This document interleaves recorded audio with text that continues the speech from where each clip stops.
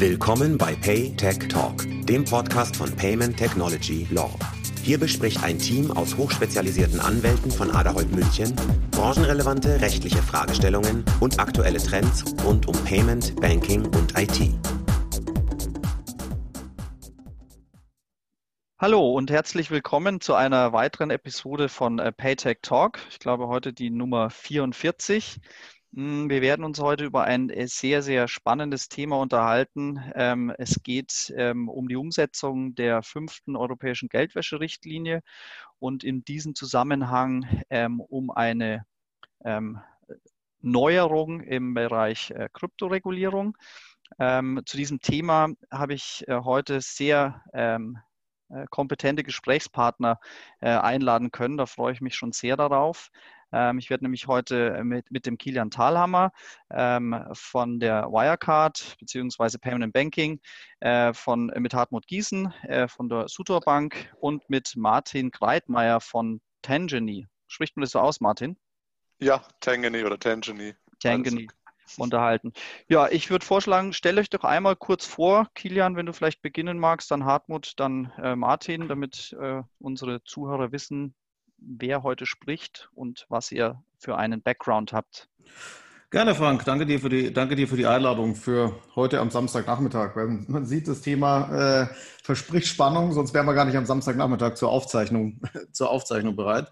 Ja, wie du gesagt hast, Kilian Thalhammer, beruflich im Moment verantwortlich für die Produkte der Wirecard, also VP Product Wirecard, und parallel gebe ich noch mit das Thema Payment und Banking heraus, auch ein Parallel-Podcast, wo wir ja immer ganz viel zusammen mit PayTech Law auch machen, und freue mich auf die Diskussionsrunde über das zwar eher rechtliche Thema, aber trotzdem ein Thema, das, glaube ich, im normalen Markt auch große Relevanz erzeugen wird.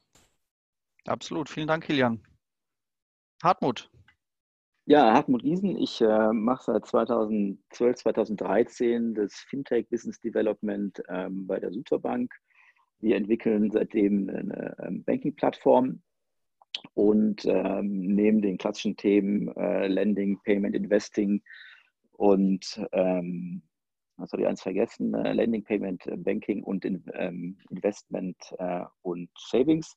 Beschäftigen wir uns auch schon seit 2016 mit Krypto-Use-Cases, haben auch schon seit 2016 so die ersten Fiat-Konten an der Schnittstelle zur Bitcoin-Blockchain und auch zur Ethereum-Blockchain betreiben die auch noch und sind im Moment ziemlich tief in verschiedenen Krypto-Projekten drin, wo wir auch, glaube ich, so in den nächsten 2-3 Wochen auch ganz coole Announcements machen können. Und in der Eigenschaft verfolge ich natürlich auch all das, was für Banken wichtig ist in Sachen Krypto-Regulierung, Kryptobilanzierung, Kryptoprozesse. Also all das, was wichtig ist, um Krypto-Geschäftsprozesse oder Krypto-Business-Modelle in regulierten Umgebungen umzusetzen. Vielen Dank, Hartmut. Ja, Martin, dann du bitte noch. Gerne, genau. Martin Greitmeier.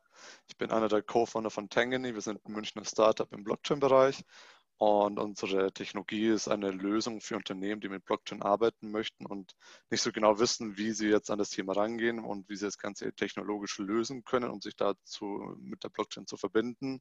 Und unser Service, Wallet as a Service, wie wir es nennen, ist eine Cloud-Lösung, was wie eine Art Custody-Wallet quasi für Unternehmen nutzbar ist, und unsere Unternehmen oder Kunden kommen aus sämtlichen Branchen und aus der kompletten Europäischen Union. Und da werden wir auch regelmäßig gefragt, wie sieht es denn rechtlich aus, bei uns aus, bei denen aus, wenn sie einen Token issuen, worauf müssen sie achten? Und das ganze Thema Regulatorik gewinnt da immer weiter an Wichtigkeit, sage ich mal.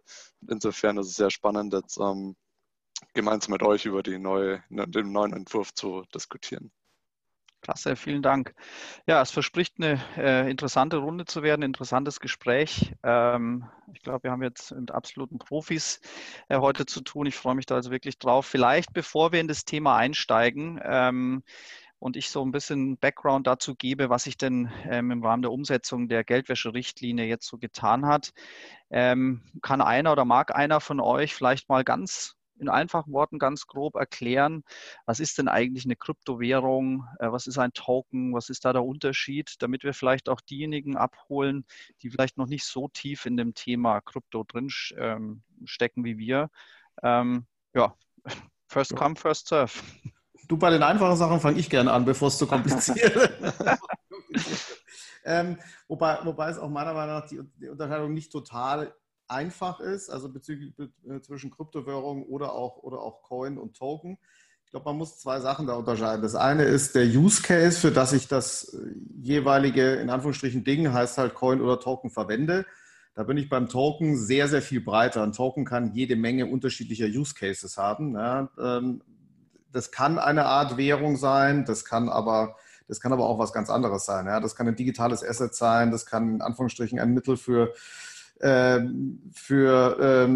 Buchhaltungs-Use-Case, eine Anzahl von, also Repräsentanz von irgendwelchen, also ein Use-Case-getriebenes Wert sein und so weiter. Also das ist sehr, sehr, sehr, sehr breit, sehr, sehr nischig teilweise auch. Es gibt Use-Cases, da sind Tokens nur für ganz, ganz wenige geschlossene Systeme zu verwenden, während ein Coin im Prinzip eigentlich den Sinn eines Zahlungsmittels hat. Ja. Also das ist die Use-Case-Unterscheidung, und es gibt auch eine technologische Unterscheidung.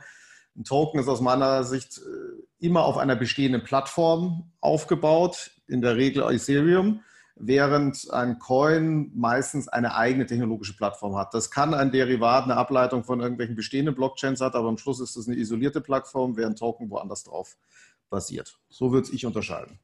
Also ich finde immer ganz hilfreich die Definition, die BaFin auch selbst gebracht hat, dass wir Währungstoken haben, jetzt unabhängig davon, was für eine Blockchain darunter ist, die in erster Linie Zahlungsfunktionen haben und die auch keinen anderen Wert haben als den Angebot und Nachfrage auf gewissen Börsen ihnen zumisst. Dann haben wir den Utility-Token, der mehr oder weniger vereinfacht gesagt eine Art Gutschein ist für irgendwelche Dienstleistungen oder Services, die ich wahrnehmen kann. Und wir haben die Security-Token, die in irgendeiner Weise auf einen Wert in der Off-Blockchain-Welt verweisen, sei es eine Immobilie, sei es ein Wertpapier, sei es ein Kunstwerk, ein Auto oder was auch immer.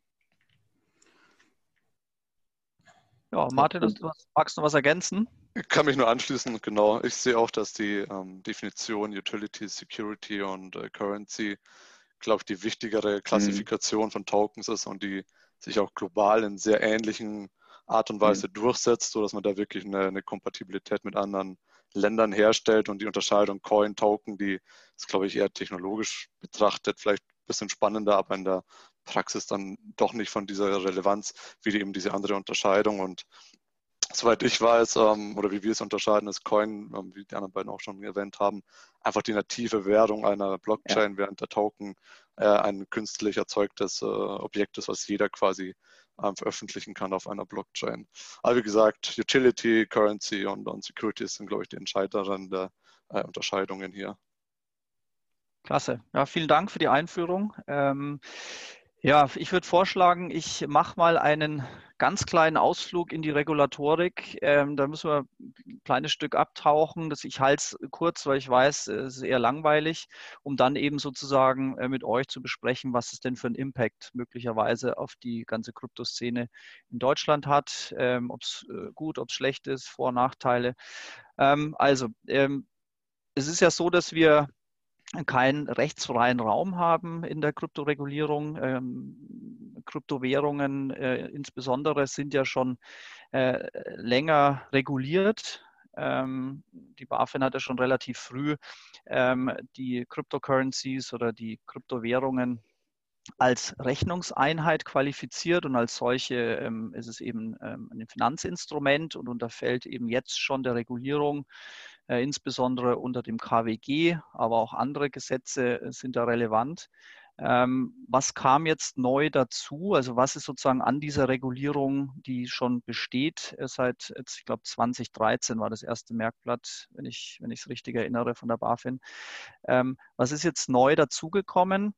Im Zuge der 5. europäischen Geldwäscherichtlinie, in der ja vorgesehen war, dass Wallet-Betreiber eben auch verpflichtet im Sinne des Geldwäschegesetzes sein sollen, hat der deutsche Gesetzgeber jetzt also das Bundeskabinett, um es genau zu sagen, einen Gesetzentwurf zur Umsetzung eben dieser Richtlinie vorgelegt. Und in diesem Gesetzentwurf sind vor allen Dingen zwei Neuerungen drin im Vergleich zum Status quo. Wir haben einmal eine neue Legaldefinition im KWG, nämlich den sogenannten Kryptowert. Und wir haben auch einen neuen Erlaubnistatbestand im KWG, nämlich die Verwahrung eines solchen Kryptowertes. Da spricht man vom Kryptoverwahrungsgeschäft. Was ist neu daran? Jetzt vielleicht erstmal anfangen, was ist ein Kryptowert? Und ein Kryptowert, ich lese jetzt mal die Legaldefinition vor und dann versuche ich es nicht mehr ganz so juristisch zu halten. Ein Kryptowert wird im Gesetz definiert als digitale Darstellung eines Wertes, der von keiner Zentralbank oder öffentlichen Stelle emittiert wurde oder garantiert wird und nicht den gesetzlichen Status einer Währung oder von Geld besitzt, aber von natürlichen oder juristischen Personen aufgrund einer Vereinbarung oder tatsächlichen Übung als, da kommt es wieder, Tausch- oder Zahlungsmittel akzeptiert wird oder Anlagezwecken dient und der auf elektronischem Wege übertragen, gespeichert und gehandelt werden kann. So, Mahlzeit. Ich würde vorschlagen, vielleicht wichtig noch, was fällt nicht unter diesen Begriff? Das ist ganz wichtig. Das musste man auch ausschließen, weil es sonst unter den Wortlaut gepasst hätte möglicherweise. Nicht unter diesen Begriff fallen gesetzliche Zahlungsmittel und vor allen Dingen auch kein E-Geld. So, jetzt bin ich mal so frech und gebe die Frage an euch mal weiter. Was fällt denn jetzt alles unter diese Definition? Das ist ja sehr technisch, sehr lang. Was würdet ihr sagen, fällt jetzt unter den Begriff Kryptowert? Kilian, magst du mal einsteigen? Also, ohne dass es jetzt den, wie man sehr gewohnt ist, langen rechtlichen Satz im Detail analysiert habe, würde ich eigentlich sagen, sowohl alle Arten von Tokens, die wir vorher definiert haben, fallen darunter. Gegebenenfalls auch noch Sachen, die man bis jetzt gar nicht in der Welt der Tokens verortet hat, also die es davor auch schon gab. Das kam so gerade ein bisschen in meinem Kopf, was ist denn mit den ganzen Loyalty-Währungen und so weiter. Aber auf jeden Fall alles, was wir an Token so haben, würde ich sagen. Das sehe ich genauso. Also ich habe jetzt keinen juristischen Background, aber so von unserer Perspektive wird eigentlich so der komplette Blockchain-Markt damit eigentlich durchreguliert und die Unterscheidung, ob dann Security oder Utility ist vielleicht dann im Ende gar nicht mehr so entscheidend, da überall im Grunde die gleichen Pflichten und Aufgaben auf den Emittenten warten und aus unserer Sicht eigentlich ganz positiv. Also ich glaube auch von uns aus gesehen sind, glaube ich, alle Kryptowerte definiert oder fallen drunter, die jetzt für uns in konkreten Projekten wichtig sind. Was vielleicht nicht drunter fällt, das ist vielleicht dann später nochmal ganz interessant, Cash on Blockchain. Ne? Also wenn ich jetzt einen Euro auf der Blockchain, wo auch immer, habe, würde der ja nicht drunter fallen, wenn ich die Legaldefinition richtig verstehe. Also da wären wir ja dann draußen, ne, aus dem Kryptowert. Also ein tokenisierter Euro oder Dollar würde nicht drunter fallen. Aber nur, wenn er von der Zentralbank ausgegeben wird. Genau, wenn er von der Zentralbank ausgegeben wird. Ich meine, es gibt ja Stablecoins, die immer auf 1 Euro oder 1 Dollar gepatcht sind. Die würden drunter fallen. Genau. Ja. Genau. Vielleicht eine kleine Ergänzung aus rechtlicher Sicht. Also der reine Utility-Token, der fällt möglicherweise nicht drunter rechtlich. Warum sage ich möglicherweise? Ich finde es immer relativ schwierig, Utility-Token von anderen Token abzugrenzen. Weil ein Token kann ja immer mehrere Funktionen haben. Also wenn ein Utility-Token, Hartmut, du hast es vorhin gesagt, eine reine Gutscheinfunktion hat und auch sonst keine Investoren ähnliche Erwartungshaltung an die Wertentwicklung und so weiter beinhaltet, dann würde ein solcher Token da nicht drunter fallen unter diesen Kryptowert. Aber ich frage mich, ob es so ein wichtiger, und er darf nicht handelbar sein, aber ich frage mich, ob es diese reinen Token in der Praxis gibt. Vielleicht habt ihr ein Beispiel dafür. Ich habe keins parat, das euch einfällt. Eher so ein Gegenbeispiel, ne, was in Amerika passiert ist. Da haben ja viele ICOs haben stattgefunden und man hat gesagt, ja, das sind Utility-Token und deshalb fallen wir nicht unter die Regulierung. Und dann hat die SEC das quasi noch nachträglich gesagt. Also weil du gerade jetzt einen Gutschein verkaufst für eine Leistung, die es noch gar nicht gibt, die ja gerade erst mit dem Geld entwickelt wird, was du da reingesteckt hast, sind das alles grundsätzlich Securities und hat sie alle verklagt, die diese ICOs gemacht haben. da sieht man, wie schwierig das ist, einen reinen Utility-Token von einem Security-Token dann letztendlich definitionsscharf zu trennen. Das ist halt immer rechtsunsicher, glaube ich, wenn man sagt, ich habe einen Utility-Token, dann gibt es immer eine Argumentation, die dann vielleicht doch dazu führt, gerade wenn er handelbar ist, oder wenn du sagst, wenn Handelbarkeit schon es ausschließt, dass es nicht drunter fällt, dann hätten wir sowieso nicht, weil die meisten Utility-Token sind ja handelbar. Das ist ja eigentlich auch ihr Zweck. Genau. Ja. Und Das heißt aber auch sowas wie Libra fällt drunter, obwohl es an den Basket gekoppelt ist. Vermutlich wird es handelbar sein, fällt es 1:1 runter. Also wäre jetzt mal meine Sicht drauf. Oder seht ihr es anders? Nee, fällt runter. absolut, sehe ich auch so. Ja. Also dann ist aber eure Einschätzung, wie ihr es gesagt habt, eigentlich fällt alles drunter, was wir so am Markt haben, würde ich jetzt auch unterschreiben. Ich wollte dieses Beispiel im Utility Token kurz anführen, aber ich halte es schon für schwierig zu sagen, naja, gibt es denn keine investorenähnlichen Erwartungen oder gibt es da keinen spekulativen Aspekt, weil das bestimmt ja nicht derjenige, der das Ding kreiert oder kann es schwer kreieren, weil wenn der Begehrlichkeiten weckt, so ein Token und dadurch der Markt einen gewissen Wert sieht, dann kann ich nie ausschließen am Ende, dass es nicht doch Richtung Security Token abrutscht. Insofern würde ich mich auf diesen Aspekt auch gar nicht stützen. Okay, ich will vielleicht an der Stelle gar nicht mehr so tief drauf eingehen. Ich würde gern nur ergänzend zu diesem, was ist ein Kryptowert, sagen, gilt jetzt damit, oder anders, ich führe es ein, es heißt jetzt nicht, dass mit der Einführung des Kryptowerts die bisherige Einschätzung der BaFin obsolet ist, dass nämlich eine Kryptowährung beispielsweise weiterhin unter den Begriff der Rechnungseinheit fällt und somit auch als solches, als Finanzinstrument erfasst sein kann. Das heißt, bei den auch heute schon bestehenden Erlaubnisvorbehalten für beispielsweise Eigenhandel, Finanzkommissionsgeschäft oder multilaterale Handelssysteme, die bleiben parallel bestehen. Das heißt, bloß weil ich jetzt in den Begriff des Kryptowerts reinfalle, heißt es nicht, dass sozusagen nur der Bereich für die Verwahrung reguliert ist, sondern es bleibt im vollen Umfang bei der bisherigen Einschätzung der BaFin. Auch zu dem Thema Security Token. Die können weiterhin Schuldtitel oder Vermögensanlagen darstellen. Da ändert sich also nichts dran. In dem Zusammenhang würde mich aber eure Auffassung vom Markt interessieren. Wir haben jetzt doch kein einheitliches Kryptoaufsichtsgesetz, wenn man so nennen will. Hättet ihr euch oder hätte der Markt sich gewünscht, auch im Sinne einer klaren Regelung und Regulierung, dass der Gesetzgeber hier einen großen Wurf macht und ein einheitliches Gesetz auf den Markt bringt? Oder sagt ihr, naja, so ganz einfach ist es nicht. Es wäre zwar wünschenswert, aber der Kryptobereich betrifft nun mal verschiedene Gesetze und verschiedene Produkte, sodass das vermutlich gar nicht machbar ist. Wie ist da eure Einschätzung? Also von unserer Seite, von der Technologieseite und als Startup, das viel mit anderen Projekten zusammenarbeitet, die auch häufig Startups sind oder kleinere Unternehmen sind, ist es auf jeden Fall wünschenswert, einen einheitlichen Rechtsrahmen zu haben, der so einfach und verständlich wie möglich ist. Da in den seltensten Fällen in den Projekten wirklich Juristen irgendwo involviert sind, sondern wir sind am Ende des Tages häufig einfach Techniker und BWLer, die zusammen einen Use Case realisieren wollen über Blockchain. Und das ganze rechtliche Thema ist immer wieder eine sehr, sehr große Herausforderung und eine harte Nuss zu knacken, weil keiner so richtig weiß, was muss man alles beachten, wo müssen wir drauf gucken, wo brauchen wir Beratung und Erlaubnisse. Und je fragmentierter und je kleinteiliger das Thema ist, umso schwieriger wird das für die Projekte auch, gerade im Vergleich mit den nicht-deutschen Wettbewerbern im Ausland. Insofern ist es, glaube ich, aus der Marktsicht da schon wünschenswert, da irgendwo einen einheitlichen, standardisierten Rahmen zu schaffen. Und ich glaube, das ist durchaus ein Schritt jetzt mit diesem Entwurf, um in die Richtung zu gehen. Mach du.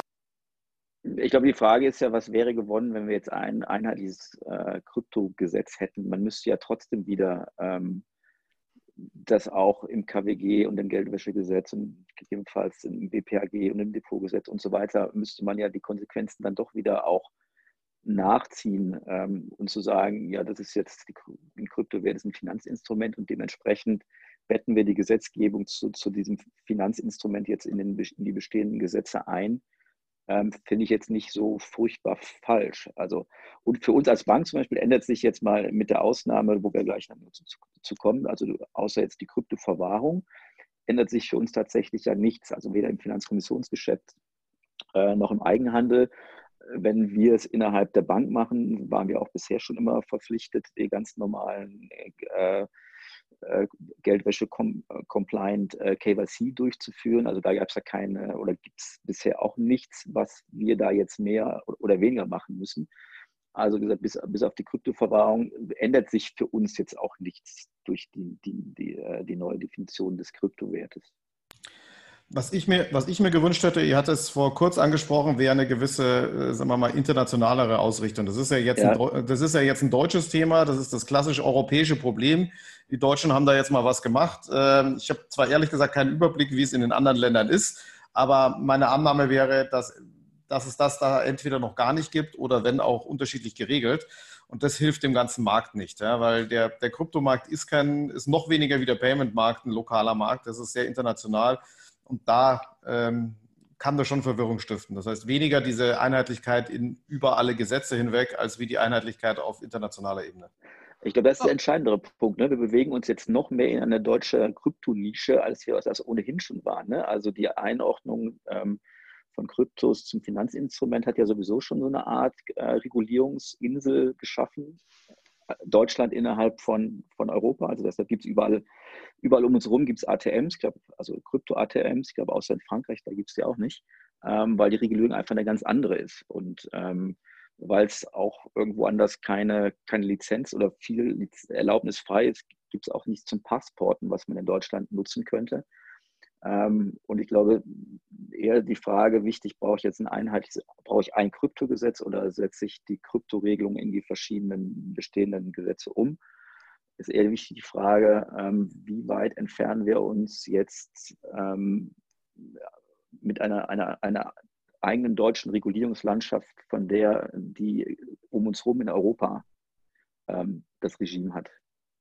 Das finde ich tatsächlich auch sehr gefährlich. Man sieht ja sogar schon die ersten Auswirkungen. Ich meine, das ist aktuell noch ein Entwurf, ist noch gar nicht Gesetz. Und ich glaube, gestern oder vorgestern hat BitPay, also glaube ich Amerikaner, angekündigt, den deutschen Markt nicht länger mehr zu bedienen, weil sie nicht wissen, wie sie mit diesem Gesetz umgehen müssen, welche Lizenzen sie vielleicht benötigen und so weiter.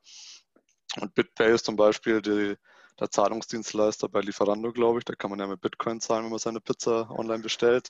Die werden sich zurückziehen aus dem deutschen Markt, solange sie nicht wissen, was jetzt hier Sache ist und warum wir hier so einen Sonderweg gehen. Und man sieht tatsächlich jetzt schon in diesem Entwurfsstadium, wie sich das auf den Markt tatsächlich auch auswirkt und diese Fragmentierung auch irgendwo stattfindet, die natürlich überhaupt nicht zielführend sein kann für so ein globales Thema wie Blockchain. Naja, so eine Exchange wie Kraken ist ja jetzt jede Chance genommen, jemals irgendwie eine deutsche Regulierung oder eine deutsche Erlaubnis zu bekommen, so wie sie jetzt, also da sind halt die Wallets integriert. So, ne? Also wenn ich an Kraken bin, habe ich eben auch ein integriertes Wallet und wenn ich das Gesetz ernst nehme, darf eine Exchange das nicht machen. Ne? Also sie müsste das Custody von der Börsengesellschaft trennen. Und so funktionieren die aber ja nicht. Ne? Also ob das jetzt ein Coinbase oder ein Kraken ist, da ist ja jetzt ja nicht so, zumindest mal, ich habe jetzt nicht den weiten Überblick, aber in der Regel gehört zu einer Exchange auch immer ein Hot Wallet, was direkt dran ist, was man ja auch braucht, um entsprechende kurze Settlement-Zeiten zu bekommen bei der Volatilität der Kurse. Und das würde ja unter dem jetzigen Gesetz, wenn es so durchkommt, in Deutschland nicht funktionieren.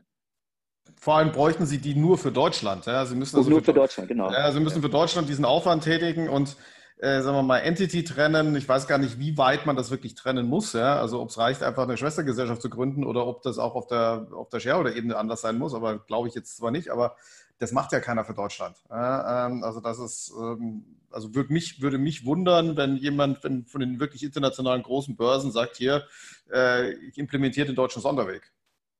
Also vielleicht bevor mal auf dieses Thema gehen wir ja gleich noch ein. Ich glaube, da müssen wir jetzt die Zuhörer noch mal abholen, warum das jetzt nicht mehr geht, dass man bei einer Exchange dann auch ein Wallet integriert hat. Da kommen wir ja gleich dazu. Aber ich wollte noch einmal den Punkt aufgreifen von euch, dass man da eigentlich internationaler, also globaler denken sollte. Die Frage ist ja, wie hätte man das denn schaffen können? Und meines Erachtens ist es utopisch zu glauben, dass man sozusagen komplett auf globaler Ebene da ein einheitliches Gesetz drüber stülpt. Da sind schon die sagen wir, die Jurisdiktionen zum Teil so unterschiedlich, zum Stichwort Commonwealth, UK, sozusagen mit Case Law und bei uns Zentraleuropa dann eben kodifiziertes Recht. Insofern ist das alles gar nicht so einfach.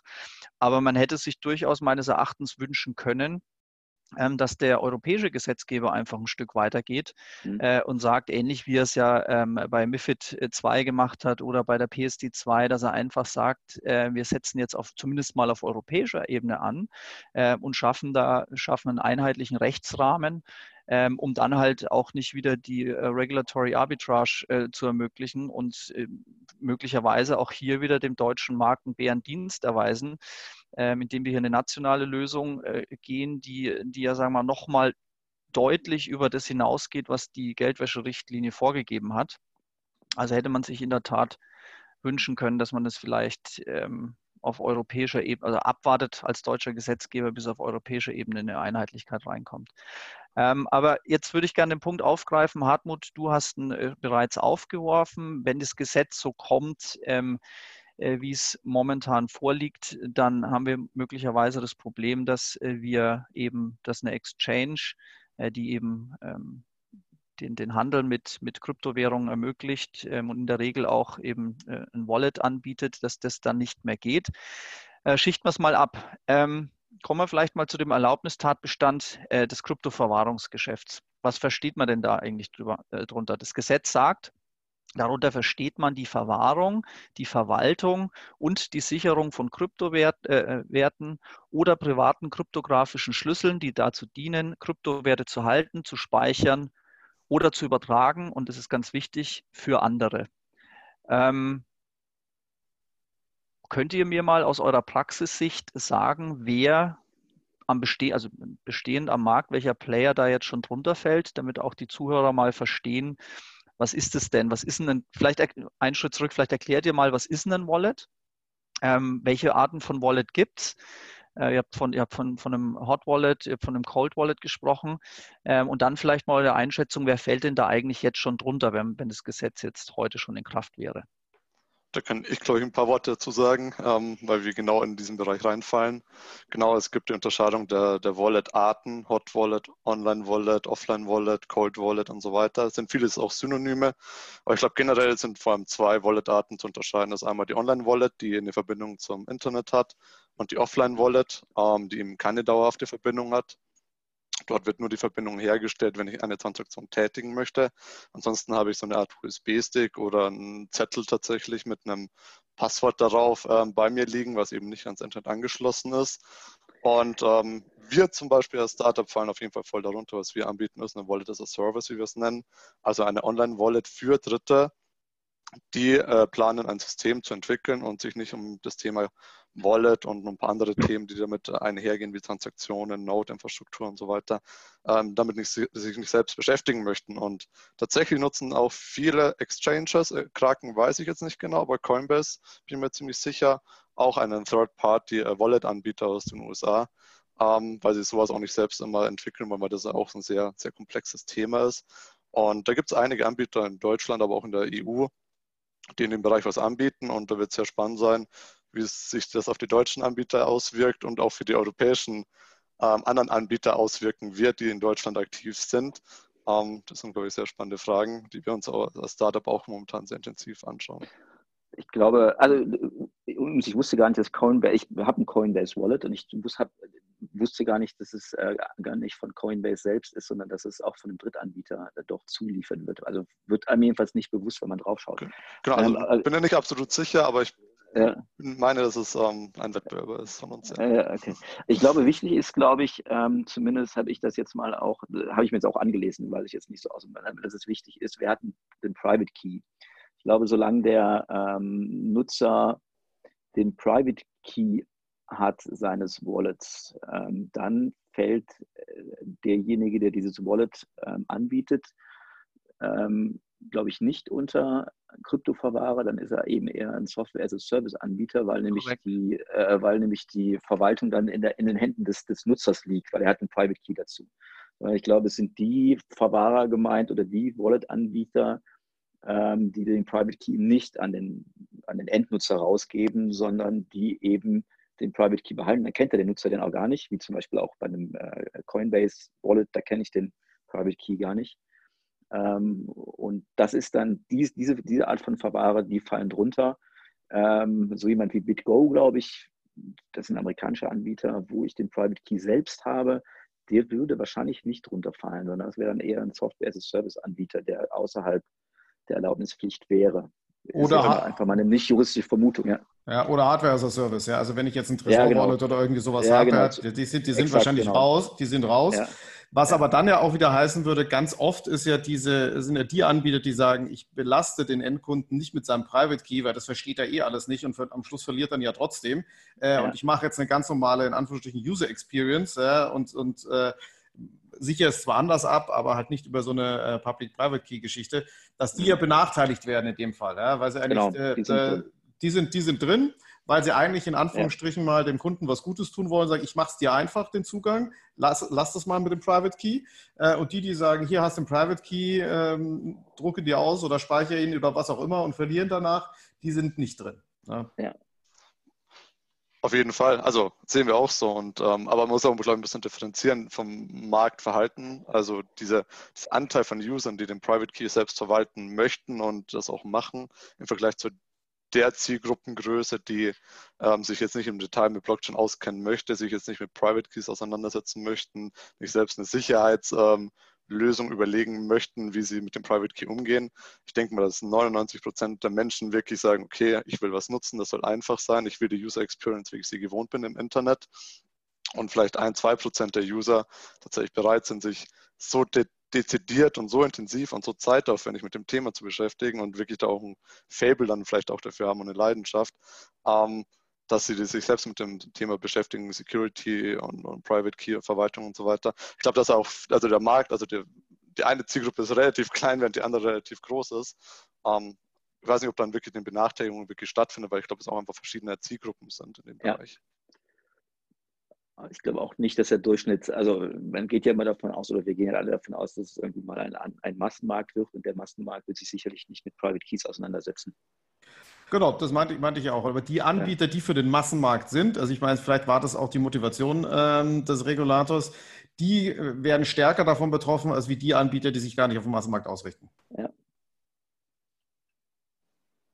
Aber das ist ja auch ein Stück weit sinnvoll, wenn man wirklich den Massenmarkt adressiert, dass man da auch eine gewisse Sicherheit hat, dass der Anbieter auch nicht irgendwo irgendwo auf einer Insel sitzt und morgens seinen Dienst offline nimmt und mit den Private Keys verschwindet, sondern dass man da auch einfach eine gewisse regulatorische und rechtliche Sicherheit hat, dass hier wirklich ein seriöser Anbieter unterwegs ist, dem man auch durchaus vertrauen kann, weil wir reden ja immer noch über eine sehr sensible Angelegenheit. Das Kryptoverwahrgeschäft ist ja schon ein sehr, sehr intensiver Bereich oder sehr, sehr sensibler Bereich im Bereich der Blockchain und da braucht man einfach auch eine gewisse Sicherheit, dass hier nur seriöse Player am Markt sind. Ich denke ja, vermutlich hat ja auch keiner, also wir aus Bankensicht ohnehin nicht, weil es uns jetzt auch ja nicht betrifft und stört, in unserem Geschäftsmodell nicht betrifft. Die Regulierung an sich war ja auch nicht, das wusste man erstens, dass das kommen würde, da war man sich auch relativ sicher. Und das kann man, also die meisten, denke ich mal, weil du hast es ja auch gerade schon ausgeführt, das ist ja auch generell sinnvoll, dass das reguliert wird. Aber ich glaube, das ist ja auch nicht das, warum das so ein Furor ausgelöst hat, das Gesetz. Nicht die Regulierung an sich, sondern eigentlich eben diesen Zusatz. Und den kannst du vielleicht nochmal, Frank, wahrscheinlich am besten erläutern, was nämlich eben außer der Erlaubnispflicht eben noch im Gesetz steht. Und das ist, glaube ich, für die Marktentwicklung fast noch wichtiger, als dass Kryptoverwahrer sich eine Erlaubnis holen müssen. Ja, absolut. Also ich sehe das auch so. Da war ja ein Aspekt, der auch anders war zu dem Referentenentwurf, eine echte Neuerung. Der Gesetzgeber sagt jetzt nicht nur, okay, Kryptoverwahrer müssen reguliert werden. Ich teile im Übrigen da die Auffassung, dass Regulierung auch Vertrauen schafft. Das hilft auch, dem Markt zu wachsen, finde ich. Das ist der absolut richtige Schritt. Was ich aber nicht so ganz nachvollziehen kann, und da bin ich sehr gespannt, wie eure Meinungen dazu sind. Der Gesetzgeber sagt, ich darf die Erlaubnis zur Erbringung, zum Betreiben des Kryptoverwahrungsgeschäfts nur dann bekommen, wenn ich keine andere erlaubnispflichtige Finanzdienstleistung oder Bankgeschäft betreibe. Soll heißen, jemand, der die Kryptoverwahrung ausübt, darf sonst keine anderen Dienstleistungen die erlaubnispflichtig sind, unter dem KWG erbringen. Und das sagt der Gesetzentwurf relativ schlank, dass das mit IT-Sicherheitsaspekten sozusagen aus IT-Sicherheitsgründen der Fall sein soll, dass eben da die Risiken nicht auf andere Finanzdienstleistungen oder Bankgeschäfte überschwappen. Wie steht ihr dazu? Also erstmal, welche Auswirkungen hat es aus eurer Sicht für den Markt? Und ist es wirklich so, dass wir da sicherheitsrelevante Aspekte haben, die diese wirklich sehr strikte Trennung zwischen der Finanzdienstleistung Kryptoverwahrungsgeschäft und den anderen Dienstleistungen unbedingt notwendig erscheinen lässt? Also vielleicht sage ich mal kurz, für uns berührt es jetzt tatsächlich nicht, aber als wir darüber nachgedacht haben, wie bauen wir unsere Blockchain-Krypto-Plattform aus, war der erste Gedanke eigentlich Custody anzubieten. Das war eine der Sachen, die wir uns wirklich sehr, sehr genau angeguckt haben, weil es da draußen ja schon einfach einen Bedarf gibt, Kryptos in regulierten Umgebungen zu speichern, zu verwahren, weil ja viele institutionelle Investoren, die selbst wiederum reguliert ist, brauchen eine regulierte Umgebung, um ihre Assets zu verwahren. Und den gibt es nicht oder gibt es nur sehr, sehr wenig. Und deshalb hatten wir das erstmal als sehr lukrative Opportunity gesehen, wobei wir dann aber auch tatsächlich aus demselben Grund erstmal davon abgesehen haben, wie jetzt im Gesetz steht, er war uns nicht zu risikoreich. Aber ich glaube, man hätte das anders regeln können. Es gibt ja auch eine BAIT und es gibt eine MA-Risk, wo man da gewisse Forderungen an IT-Systeme stellen kann, dass man die eben nicht mixt, dass man die trennt, wie auch immer. Das hätte man auch da tun können. Was man jetzt ja gemacht hat, man verbietet Banken quasi, das Custody-Geschäft anzubieten, es sei denn, sie machen es in einer Nebengesellschaft, was ja eigentlich schon ein Hammer ist. Und auf der anderen Seite verbietet man Custody-Anbietern, andere Dienstleistungen anzubieten, was durchaus für das ein oder also auch für Startups, die ich jetzt auch direkt kenne, so 2, 3, wo das Custody eigentlich so in das Geschäftsmodell integriert ist, dass man das ganz schlecht trennen kann. Also wer irgendwie so einen Sparplan oder sowas anbietet, also immer so Dienstleistungen, die jetzt so ein bisschen mehr advanced sind und die mehr so Richtung gehen, wie legt denn jetzt der Normalmensch an, so mit Sparplänen und in Portfolios, wo dann auch das Custody sehr, sehr nah dazugehört, wie auch eben bei Börsen, wo wir das schon hatten. Die werden jetzt einfach gezwungen, ihre Geschäftsmodelle zumindest mal prozessual zu überdenken, ne? Also wie sie es dann jetzt hinkriegen würden. Von daher hat das schon einen ziemlichen Impact, glaube ich, für den Markt. Sehen wir genauso. Wir als Startup bieten ja genauso eine Lösung an. Also wir können null nachvollziehen, ob sowas üblich ist oder warum das jetzt in dem Entwurf drin steht. Aber aus unserer reinen Startup-Sicht finden wir es jetzt erstmal sehr positiv, da wir doch mit einigen Banken in Kontakt sind, mit 4, 5 deutschen Banken, die sich für unsere Lösung interessieren. Und mit dieser Entscheidung, weil wenn das so wirklich gesetzt werden sollte, sehen wir eher den Bedarf, okay, die können gar nicht selbst das entwickeln vielleicht oder müssten erstmal sehr viel bürokratische Arbeit auf sich nehmen, um halt Tochtergesellschaften oder Zweiggesellschaften zu gründen, um es dann irgendwie angehen zu können, das Thema. So aus der reinen Sicht sind wir als Startup, finden diesen Paragraphen eigentlich ganz, ganz angenehm, ohne zu wissen, warum er jetzt hier ist und was eigentlich die wirklichen Gründe dahinter sind. Aber ist er wirklich angenehm für euch? Ganz kurze Rückfrage, weil zum Beispiel, ich gehe jetzt mal als Suterbank. Wir haben ja als Suterbank damals geguckt, okay, wo gibt es Custody-Anbieter? Gab es damals interessanterweise fast nur so in der Schweiz, das ist auch gar nicht so lange her. Wir können eine Lösung, wie ihr sie vielleicht bietet, ich weiß jetzt nicht ganz genau, wie sie aussieht, wir können sie nicht einfach einkaufen. Ne? Wir können jetzt nicht sagen, wir integrieren sie quasi in uns. Also wir können sie nicht on-premise zum Beispiel nehmen, ne? Sondern wir können euch nur im Wege des Outsourcing. Da muss man auch genau gucken, wie es dann am Ende dann funktioniert. Nur im Wege des Outsourcing an euch auslagern und euch als Entität eben als Unternehmen auch nehmen. Wir können nicht eure Technologie an sich kaufen. Und das ist okay für euch, oder? Das ist tatsächlich eine gute Frage. Also Ja. wie es am Ende dann sich konkret auswirkt in einer möglichen Zusammenarbeit und so weiter, da muss ich gestehen, ich bin Techniker, kein Jurist, da fehlt mir das tiefergehende Wissen. Aber was wir jetzt schon sehen, ist halt Interesse von einigen Banken in Deutschland, und wir als Startup wollen jetzt gar nicht in dem Bereich andere Lizenzen zu erwerben. Wir haben eine Roadmap, die sehr technisch ist und die in den nächsten Jahren auch noch sehr technisch sein wird. Und das ist mit dem Bereich Lizenzen und andere Sachen anzubieten jetzt gar nicht so viel enthalten. Insofern ist diese Limitierung, die für uns jetzt erstmal stattfinden würde, jetzt nicht dramatisch. Und wie das aber in der Zusammenarbeit mit einer Bank ist natürlich eine sehr gute Frage. Und wenn wir dann quasi als eigene Entität auftreten müssten gegenüber dem Kunden, ist es nicht mehr so angenehm, als wenn wir wie aktuell wie im Hintergrund sein könnten, weil wir sind der Hintergrund oder eine Back. Genau. Also streng genommen also nehmen wir an, wir würden euch einsetzen als unseren Custody-Dienstleister, dann müsste letztendlich hat der Kunde mit uns vielleicht einen Trading-Vertrag, also wir machen dann die Bitcoin-Beschaffung für welchen Case auch immer. Und dann müsst ihr dann gleichzeitig auch mit euch einen Vertrag haben, weil ihr das Custody dann für die Kryptos übernehmen würdet, die wir zum Beispiel im Wege der Finanzkommission oder im Wege des Eigenhandels dann für ihn beschaffen. Genau, das wäre natürlich nicht mehr der optimale Weg, weil bei uns steht immer Usability und Security ganz oben, und Usability, wie du es gerade beschrieben hast, ist hier nicht mehr ganz optimal, wenn ich zwei Verträge mit zwei Firmen schließen muss, um eine Dienstleistung zu bekommen. Das ist nicht der Weg, wo es eigentlich hingehen sollte. Gerade im Vergleich, wenn dann das Ausland eben das ganz anders anbieten kann, vielleicht in der Schweiz oder in Liechtenstein. Das ist insofern nicht der optimale Weg, da bin ich voll bei dir.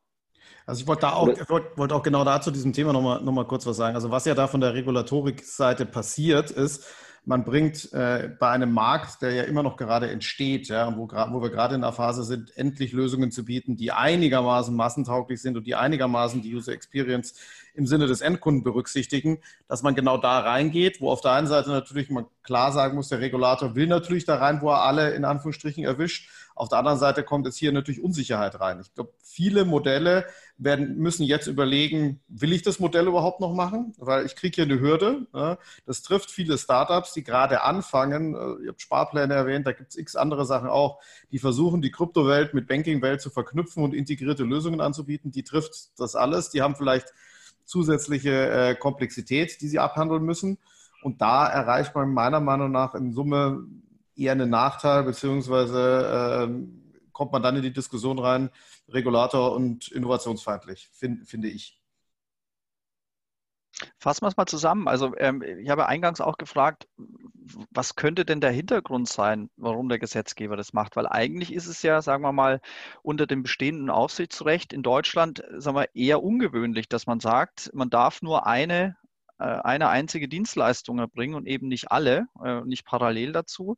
Also warum trennt man hier so strikt zwischen dem Kryptoverwahrungsgeschäft und den anderen Finanzdienstleistungen, Bankgeschäften, wenn man, Hartmut, du hast es gesagt und die Auffassung teile ich, doch schon bestehende Mittelgesetze hat, bei denen man sagen kann, wenn es wirklich nur IT-Themen sind, IT-Sicherheitsaspekte, dann bitte knüpfe ich doch einfach die Anforderungen beim Kryptoverwahrungsgeschäft an die Byte, du hast es genannt, oder MA-Risk, und sag halt, du musst halt für eine gewisse Infrastruktur sorgen, wenn du parallel dazu auch andere Geschäfte betreiben willst. Also nochmal die Frage hier, wieso macht der Gesetzgeber das? Was könnte dahinter stehen?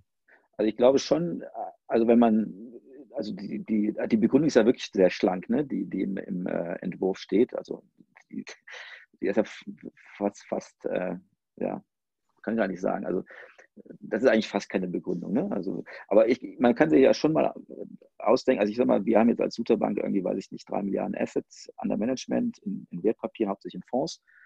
Dass die irgendwie durch einen Hack verloren gehen, ist unmöglich. Ne? Geht gar nicht.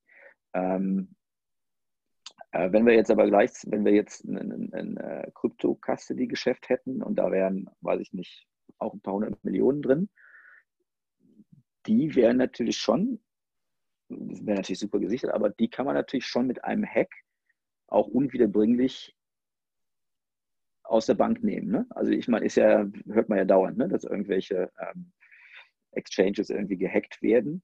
Warum die auch immer gehackt werden. Und sicherlich kann man auch einen Kryptospeicher nahezu unhackable machen. Aber nichtsdestotrotz, es ist immer noch das Risiko, dass ich Kryptos mehr oder weniger unwiederbringlich aus einem Speicher rausnehmen kann. Das haben wir natürlich bei anderen Finanzinstrumenten oder Wertpapieren so nicht. Und von daher könnte ich mir vorstellen, dass das schon irgendwo ein Beweggrund ist, oder hat man sicherlich darüber nachgedacht, was passiert, wenn eine Bank wirklich ein Opfer eines Hack wird und da verschwinden auf einmal Vermögenswerte in dreistelligen oder noch höheren Werten. Hartmut, du zielst auf die Stabilität der Banken ab, dass du sagst, Ja, wenn die genau. so einen Riesenschaden erleiden, dann mag der Gesetzgeber vielleicht im Hinterkopf haben, wir müssen genau diesen Hack vermeiden, weil es eben zur Instabilität der Bank führen könnte.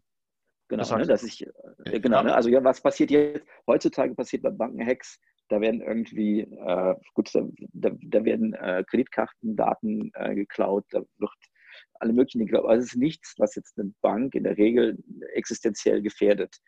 Der Hack eines Crypto-Custody-Service kann Banken dann schon mal eher an die Existenz gehen. Könnte ich mir vorstellen, dass das eben ein Beweggrund gewesen ist.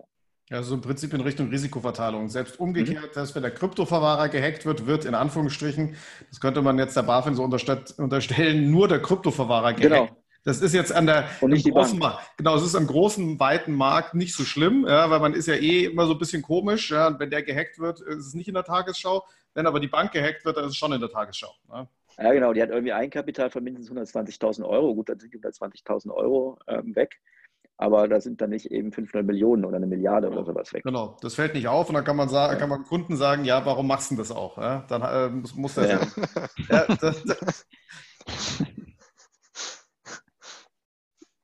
Okay, also da könnte man natürlich auch sagen, es gibt ja auch Sicherungen. Ja? Du hast ja jetzt auch schon als Zahlungsdienstleister, es gibt Versicherungen dafür, es gibt Garantien, ich kann Eigenkapital hinterlegen und. Also interessanterweise, es gibt im Moment keine Versicherungen. Ne? Also du kriegst es nahezu nicht versichert. Also wir haben uns mal so ein bisschen umgeguckt. Krypto-Assets kriegst du nicht versichert. Zumindest nicht zu einem Preis, der es dann irgendwie noch vermarktbar macht. Okay, der Nebensatz hat gerade, genau, der erste Teilsatz hätte ich gesagt, okay, wir kennen ein, zwei, die da durchaus bereit sind, das zu versichern, aber wenn man dann auf die Prämien, auf die Gebühren zu sprechen kommt, dann werden die Augen durchaus ein bisschen größer. Das ist tatsächlich so, ja. Also guter Punkt. Das heißt, ist nachvollziehbar. Sagt, okay, man schaut, dass man hier dass man nicht einen Finanzdienstleister oder eine Bank in finanzielle Schwierigkeiten kriegt aufgrund eines solchen Hacks. Das ist nachvollziehbar. Aber jetzt, okay, schauen wir mal ein bisschen in die Zukunft. Was heißt es jetzt eigentlich? Also was bedeutet es, dass ich jetzt zumindest Status heute mal eine strenge Trennung zwischen Verwahrung und anderen, also Verwahrungsgeschäft und anderen Dienstleistungen vornehme? Wie wird sich das auf den Markt auswirken? Also ich glaube, wie gesagt, ich kenne einige Startups, die ihr Geschäftsmodell überdenken müssen, weil Custody und die Dienstleistungen drumherum sehr, sehr miteinander integriert sind. Die müssen es jetzt trennen. Was ich mir so als Bank eben die Gedanken mache, wenn wir jetzt mal wirklich weiterdenken und wir gehen davon aus, dass Werte in der Regel in der Zukunft tokenisiert sind, also in irgendeiner Weise in Kryptowerte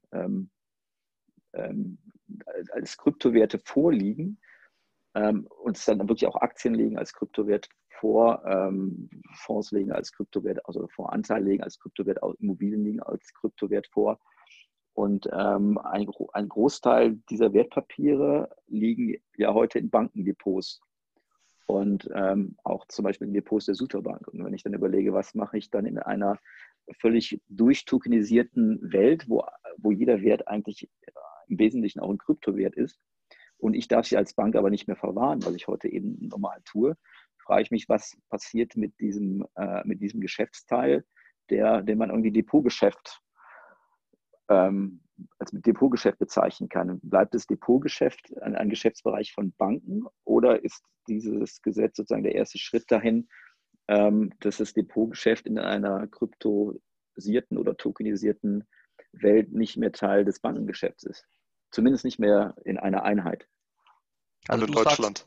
Du sagst, in Deutschland. Absolut. Also du sagst, wenn man keine Verbriefung mehr hat, und das ist ja auch der Sinn dahinter, wenn man es digitalisiert, ich meine, die Bundesbank hat ja jetzt, wann war das in dem Juli-Bericht, gell? Spricht von der Tokenisierung von Wertpapieren. Da will ich ja eben keine Verbriefung mehr haben. Ich will es ja eben voll digital haben. Und du sagst jetzt, ja, und dann? Das bedeutet dann letztendlich... Dann fällt es unter den Wert des Kryptowertes und wenn die Aktie ein reiner Kryptowert ist, nicht von der Zentralbank herausgegeben, nicht von einer öffentlichen Stelle herausgegeben, sondern eben vom Unternehmen, dann darf ich als Bank diese Aktie nicht mehr verwahren, weil sie ist ja ein Kryptowert. Und dann das, was ich eben vorher im Depot habe, habe ich dann eben nicht mehr im Depot. Und dieses Geschäft habe ich dann potenziell nicht mehr. Ist ja nichts, was jetzt übermorgen uns betrifft. Aber wenn ich jetzt gerade so eine Sutobank, die irgendwie 100 Jahre existiert und die auch nochmal 100 Jahre existieren möchte und die dann überlegt, okay, wie sieht es in 20 Jahren aus, ist das schon durchaus eine Sache, die jetzt mal so als Langfristtrend oder als Langfristentwicklung sehr zu überdenken ist. Wo ist das Geschäft dann eben? Ja, vor allem, was bedeutet das auch für den Kunden, wenn der dann teilweise, weil das wird ja kein Schwarz-Weiß-Prozess sein, von heute auf morgen ist alles digital, sondern der wird ja dann gegebenenfalls, wenn der selber Werte hat, werden die teilweise schon voll digitalisiert sein und teilweise nicht. Dann kann ihm seine Bank nur sagen, ja, den Teil kann ich noch verwalten, den anderen nicht. Ja? Genau. So, und dann sagt er auch so, ja, vielen Dank auch, wie soll ich denn das handeln? Brauche ich jetzt 20 neue Depots. Ja, und vor allen Dingen vielleicht auch der Stichwort, das ist ja ein klassisches Bankdomain, Bankgeschäft. Meint ihr, der Gesetzgeber hat den Aspekt gar nicht gesehen? Oder sagt er so, wir sind jetzt super fortschrittlich, wir wollen ja gerade, dass nicht mehr alles bei den Banken ist. Wir nehmen den Banken jetzt einen klassischen Teil des Geschäfts weg und geben das jetzt dem Martin, der sowieso eine viel bessere Technik hat als Banken und also alles zugespitzt. Was ist da der Hintergrund? Ja, weil das ist ja in der Tat, Hartmut, was du sagst. Das hat ja durchaus einen Shift vom Bankgeschäft, also von den Banken weg, klassisch, zu den modernen Unternehmen, zu den Verwahrern. Das hat ja durchaus Impact. Interessanterweise ist ja eigentlich das kommt jetzt dem Gründungsmythos des Bitcoin ganz nah an, eine bankenunabhängige Welt für Kryptowerte zu machen. Zwar nicht regulierungsfrei, aber zumindest bankenfrei. Zumindest mal, wenn man das Gesetz jetzt ganz genau auslegt und es einfach in die Zukunft projiziert.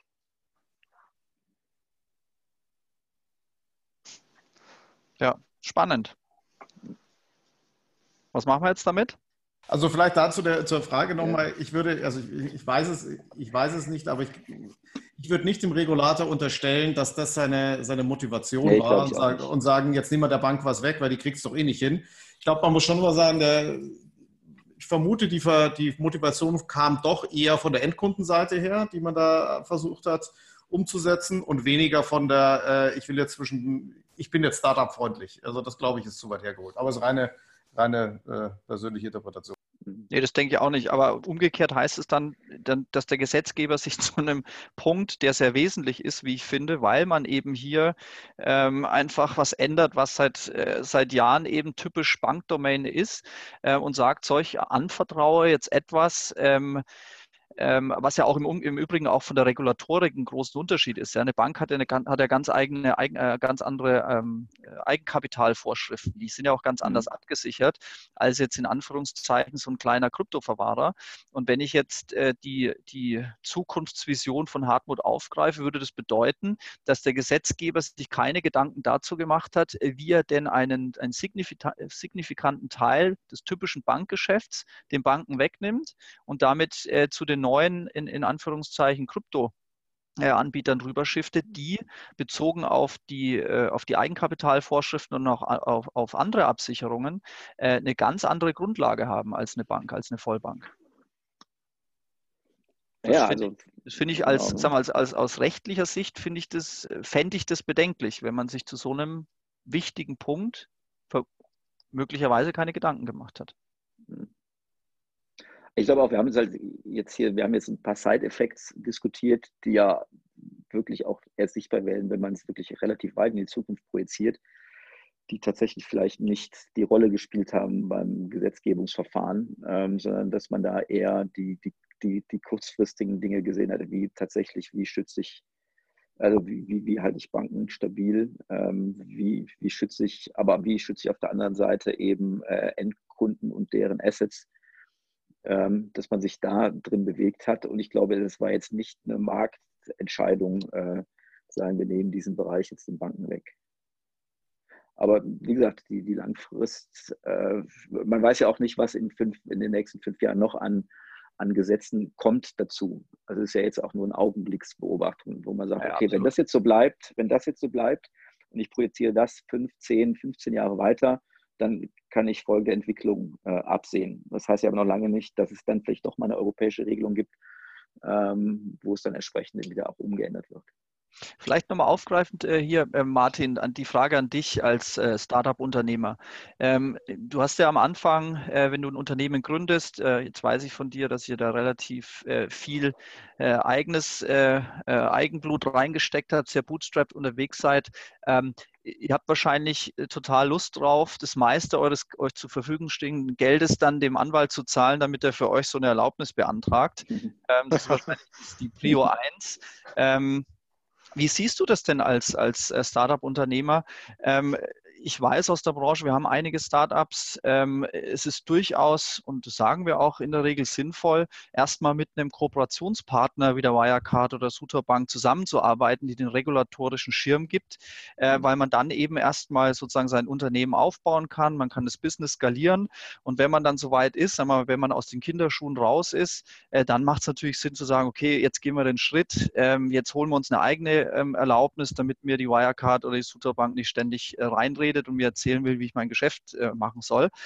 Wie siehst du das als Startup-Unternehmer? Findest du das, findest du die Möglichkeit, dass du jetzt primär erstmal nicht auf Banken zurückgreifen kannst? Ist das für euch ein Nachteil? Wie stehst du dazu? Das ist tatsächlich ein Stück weit ein Nachteil. Genau, wir sind momentan bootstrapped. Wir haben eine verschiedene Förderung vom Bundeswirtschaftsministerium und vom Freistaat Bayern. Sprich, also wir sind knapp kalkuliert und müssen aus den Umsätzen, die wir erwirtschaften, quasi die weitere Entwicklung finanzieren. Haben jetzt gerade eine Runde gestartet, um ein bisschen Geld einzusammeln. Aber genau diese klare Trennung, dass wir nicht mehr so nah an mögliche Bankpartner ranrücken könnten, wäre natürlich durchaus ein Nachteil, weil das durchaus etwas war, was wir angestrebt haben. Zu sagen, okay, wir suchen uns einen Bankpartner aus den Gründen, wie du gerade gesagt hast, weil einfach schon viel Wissen und Erfahrung vorhanden ist im Bereich Geldwäsche. Was muss man beachten, wie setzt man Prozesse auf, wie geht man mit dem Thema um, aber auch dieses Thema Lizenzen und so weiter. Da ist halt aber auch die Frage, inwieweit uns deutsche Bankpartner versperrt sind oder tatsächlich generell Bankpartner versperrt werden. Das weiß ich nicht, da bin ich jetzt kein Jurist. Kann ich gleich was dazu sagen? Gerne, sehr spannend. Aber das wäre tatsächlich natürlich ein Nachteil einmal für uns, aber auch für den deutschen Markt und für die deutschen Startups, weil sie dann einfach diese Nähe nicht haben. Und das ist ja der natürliche Partner, wenn man sich überlegt, man ist ein Krypto-Startup im Bereich der Verwahrung oder im Bereich der Kryptowährungen. Da gibt es wenig Branchen, die natürlicher dazu passen als Partner als der Finanzbereich. Und das wäre natürlich schade, wenn hier so zwangsmäßig so ein Keil dazwischen getrieben wird, dass die beiden nicht mehr miteinander reden dürfen. Zumindest mal die rein lokalen nicht mehr. Also es spielt dann den globaleren Banken natürlich in die Karte, weil die sind ja auch lizenzmäßig anders aufgestellt und können da flexibel agieren. Ne? Ich sag mal, also es macht einfach eine bestimmte Methode des White-Label-Banking unmöglich. Ne? Also wir machen das ja auch in den Krypto-Projekten, in denen wir im Moment drin stecken. Da geht es halt um Krypto-Eigenhandel, den eben ein Startup den man eben lizenzerlaubnisfrei nicht machen darf. Da braucht man halt eine KWG 32 Lizenz für. Und eine typische Mechanismus des White Label Banking ist ja, wir übernehmen das Geschäft und sourcen es an das eigentliche Startup aus. Und das macht man dann halt, guckt man an, wie man das kommunikativ darstellen kann, dass das Startup da eben trotzdem im Vordergrund steht, aber wir eben die Systeme dann auch entsprechend kontrollieren. Das geht in dem Bereich eben einfach nicht, weil wir das Geschäft ja nicht übernehmen dürfen, weil als Bank ist es uns eben verboten, das zu machen.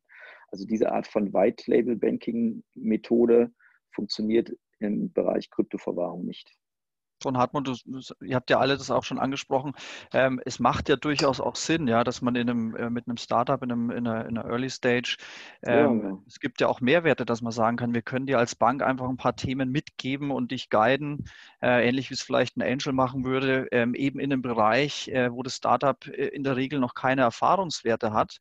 Und schneidet dann gerade in so einem technologischen Geschäft und gerade jetzt mit diesem Kryptobereich, schneidet eine Möglichkeit ab, wie man sozusagen eine Kooperation, die für beide Seiten sinnvoll ist, einfach nicht mehr möglich macht.